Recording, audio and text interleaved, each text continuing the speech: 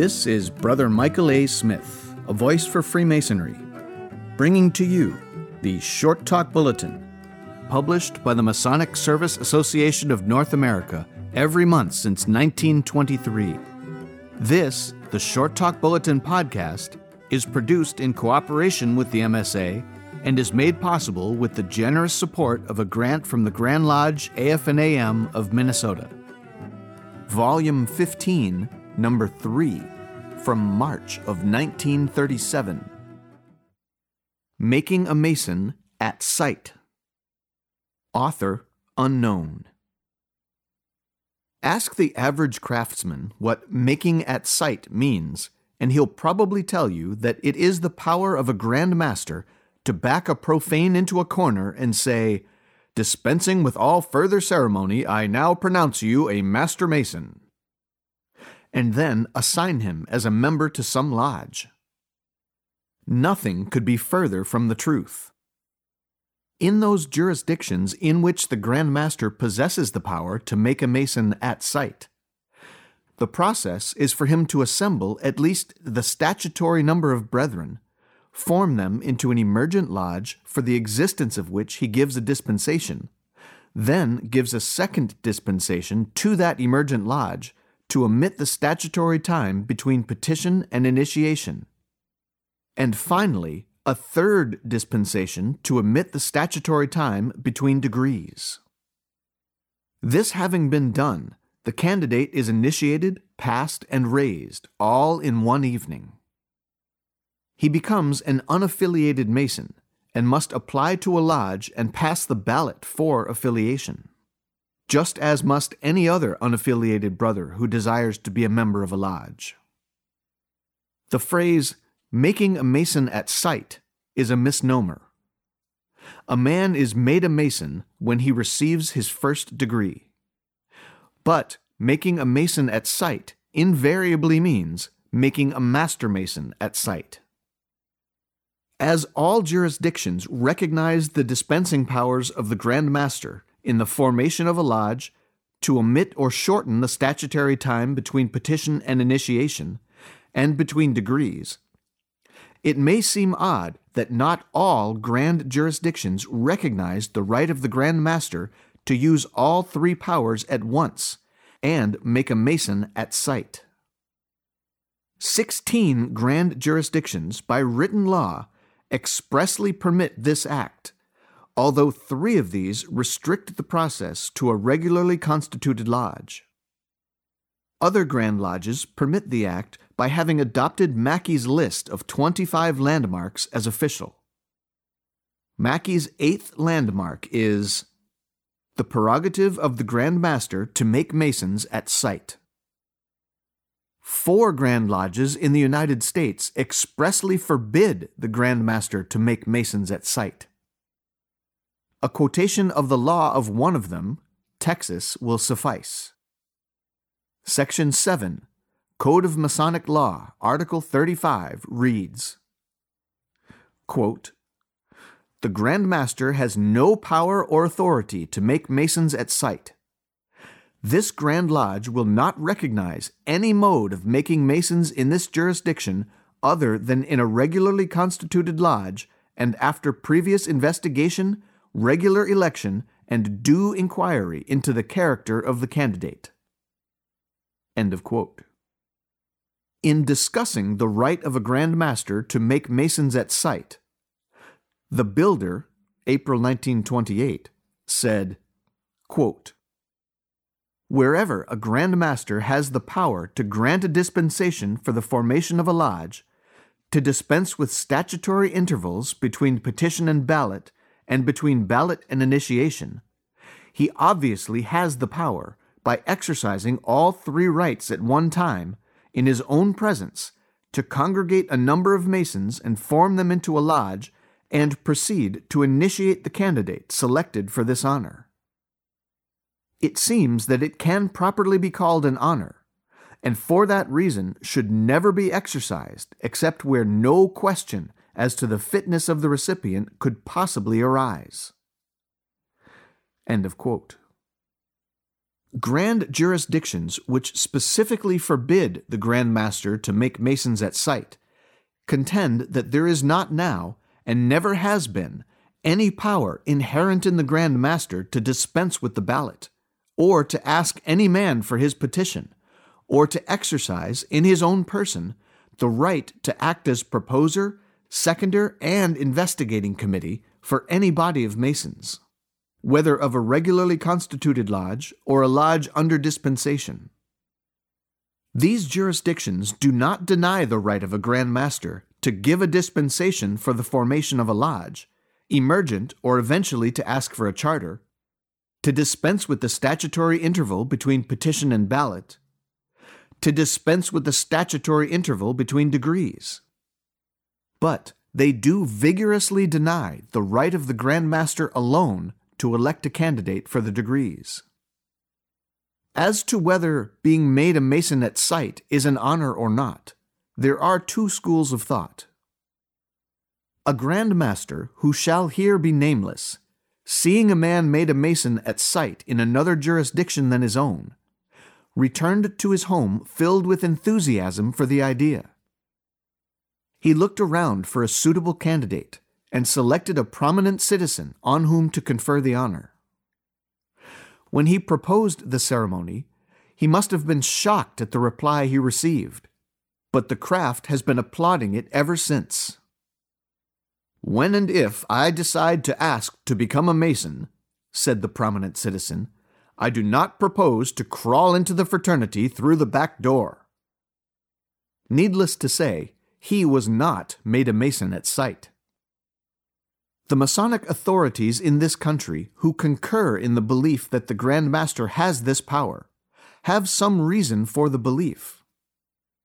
As long ago as the third edition of Dermot's Ahimon Raison, 1778, this paragraph appeared.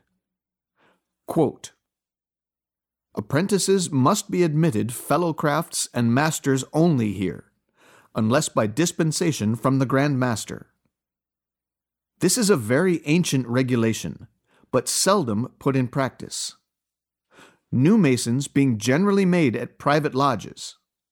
However, the Right Worshipful Grand Master has full power and authority to make or cause to be made in his worship's presence free and accepted masons at sight, and such making is good. But they cannot be made out of his worship's presence without a written dispensation for that purpose. Nor can his worship oblige any warranted lodge to receive the person so made if the members should declare against him or them. But in such case, the Right Worshipful Grand Master may grant them a warrant and form them into a new lodge." End of quote.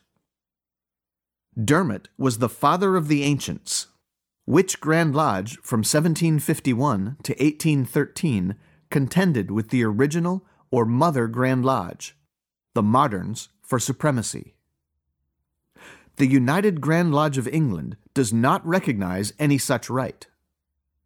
In the first report, Sir Alfred Robbins, noted English Freemason, submitted to the Board of General Purposes of the Grand Lodge of England, of which he was president, is the following. Quote, "An apparently authoritative statement having been made to an American Grand Lodge, and, as a consequence, extensively circulated in the United States and Canada, that the Most Worshipful Grand Master not only authorized, but himself shared in the practice of making masons at sight, thus passing candidates by special dispensation through all the degrees at the same lodge meeting. The Grand Secretary has been directed to communicate with all Grand Lodges in the United States and Canada, in Masonic association with the United Grand Lodge of England, a statement of our precise position in this regard. Rule 195 of the Book of Constitutions expressly provides that no lodge shall confer more than 1 degree on any brother on the same day, nor shall a higher degree be conferred on any brother at a less interval than 4 weeks from his receiving a previous degree. The Most Worshipful Grand Master has no power, except in the cases of lodges abroad in defined conditions, to grant a dispensation to permit degrees to be conferred at shorter intervals, and then, by Rule 115, only by substituting 1 week for the 4. And the Board trusts that this explanation of the English practice in this particular, which has always been rigidly adhered to, will prevent the further circulation of a misapprehension that, if unchecked, may have serious Masonic consequences. End of quote. The distinguished Mason wrote of the above, quote, "The United Grand Lodge of England, as it existed since 1813, has not recognized the existence of such a practice, and in my own time in Masonry, so far from its having been exercised, I have myself seen the most worshipful Grand Master initiate Right Worshipful Brother the Prince of Wales, while in the very same year, 1919, I was present at the initiation, also in full form, of Right Worshipful Brother the Duke of York. Both these illustrious brethren took their degrees in precisely the circumstances laid down in our Book of Constitutions, though, in order to satisfy its provisions, one of them had to remain in England at distinct personal inconvenience 2 days longer than he had intended to do when having to go abroad on some important mission.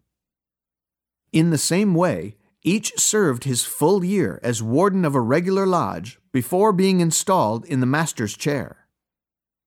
In every possible way, therefore, we have indicated, as English Freemasons, that everything in reference to entrance into or progress in Freemasonry shall be conducted with the strictest regard to the Masonic line and rule." End of quote. But it was not always thus, even in England. The first provincial Grand Master for Lincolnshire was the Reverend William Peters.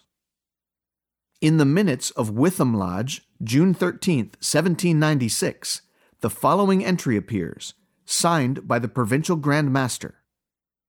Quote, "For divers causes us hereunto moving, we do by these presents dispense with the usual previous notice of initiating, and we do permit the Reverend William Gray of the Cathedral Church of Lincoln to be initiated into these mysteries at this lodge."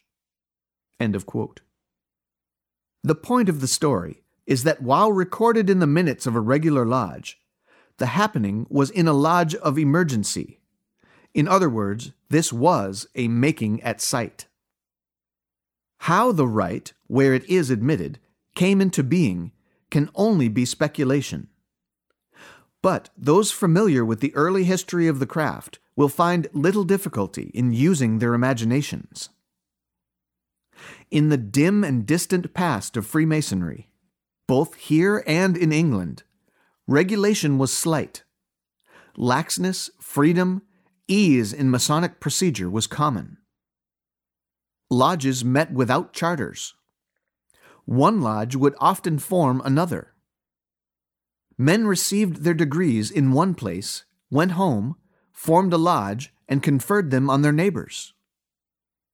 Grand Masters granted many dispensations.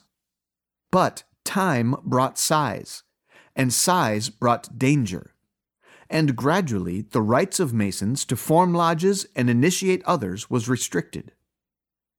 The system of charters became universal.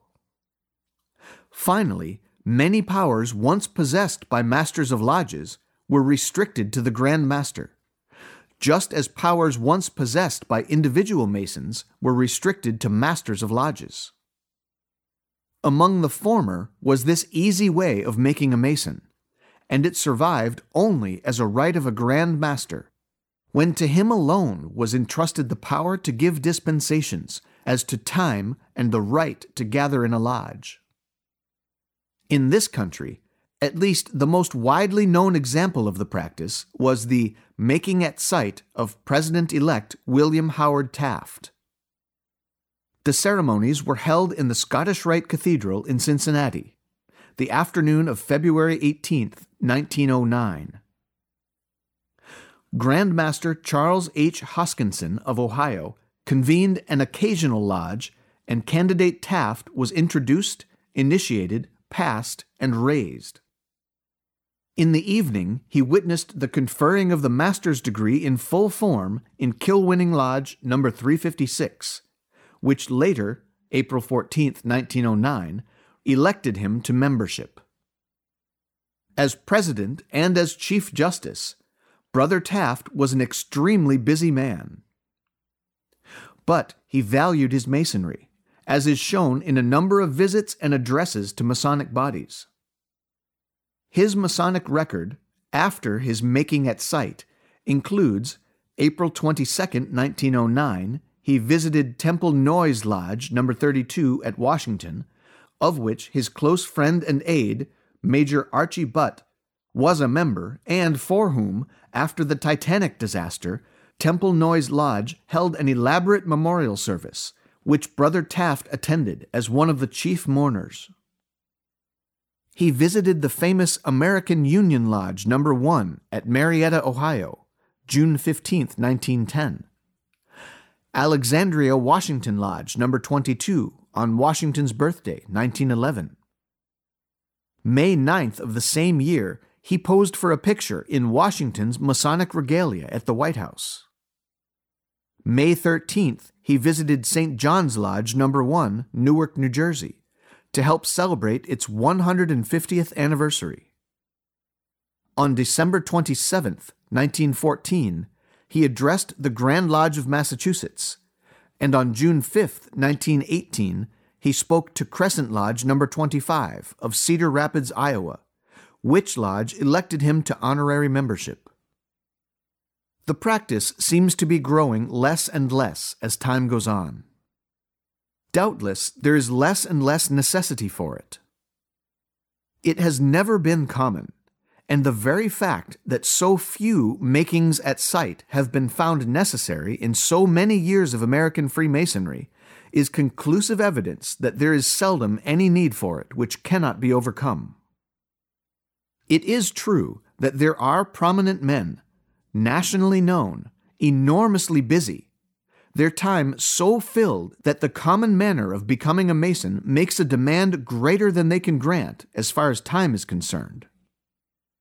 It is not for these pages to say that the practice never has been, never can be, justified by necessity. But even in grand jurisdictions in which the act is specifically permitted will be found, occasionally, official cautions against its use. Thus, in the Arkansas Digest of Edicts, 1919, is the following. Quote, Section 549. The powers of a Grand Master are to communicate in due form the secrets of Masonry, with or without ceremonies, to any candidate of lawful age, otherwise qualified, that he may select upon his entering into the necessary obligations on his part to make him a Mason. To any candidate of lawful age, otherwise qualified, that he may select upon his entering into the necessary obligations on his part to make him a Mason. And for the purpose of performing the ceremonies, the Grand Master might call to his assistance a lodge or Masons, or may act alone. For if the power amounts to anything, the Grand Master must be competent to act alone. Otherwise, it is no power, for he is dependent upon others to assist, and when Masonry began, Grand Masters had thus to make Masons, and in countries where Masons are few and far between, it might be done yet, with propriety, for the purpose of forming new lodges.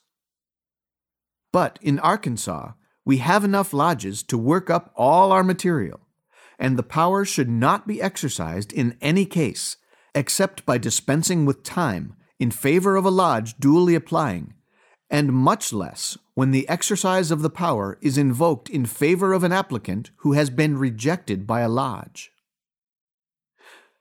End of quote. Grandmaster Williams, 1871. From time to time, the subject breaks out in the Masonic press. Symposiums of opinions are published. Learned authorities debate it. Proponents defend it. Opponents decry it. The right to make a Mason at sight is authoritatively stated to be inherent by some, and by others denied even an existence. In certain jurisdictions, a making at sight is sufficiently common, even if it occurs only once in several years, to pass almost unremarked by the craft. In others, even where its legality is undoubted, it is seldom or never practiced. Jurisdictions which adopted Mackey's 25 landmarks before the light of modern scholarship proved by Mackey's own tests that many of them are not really landmarks at all, must now perforce defend the practice of making a Mason at sight, and declare that it is not within the power of a Grand Lodge to take away from him this right. But the majority weight of authoritative opinion is that, while it is undoubted that a Grand Master may have and use this right where not forbidden, it is well within the province of a Grand Lodge to forbid it. Whatever the right and wrong of the argument may ultimately prove to be, if indeed the question is ever finally settled, at least the odd practice is one of the interesting bypaths of Masonic jurisprudence, and has behind it the dignity and the interest of the long use and ancient lineage.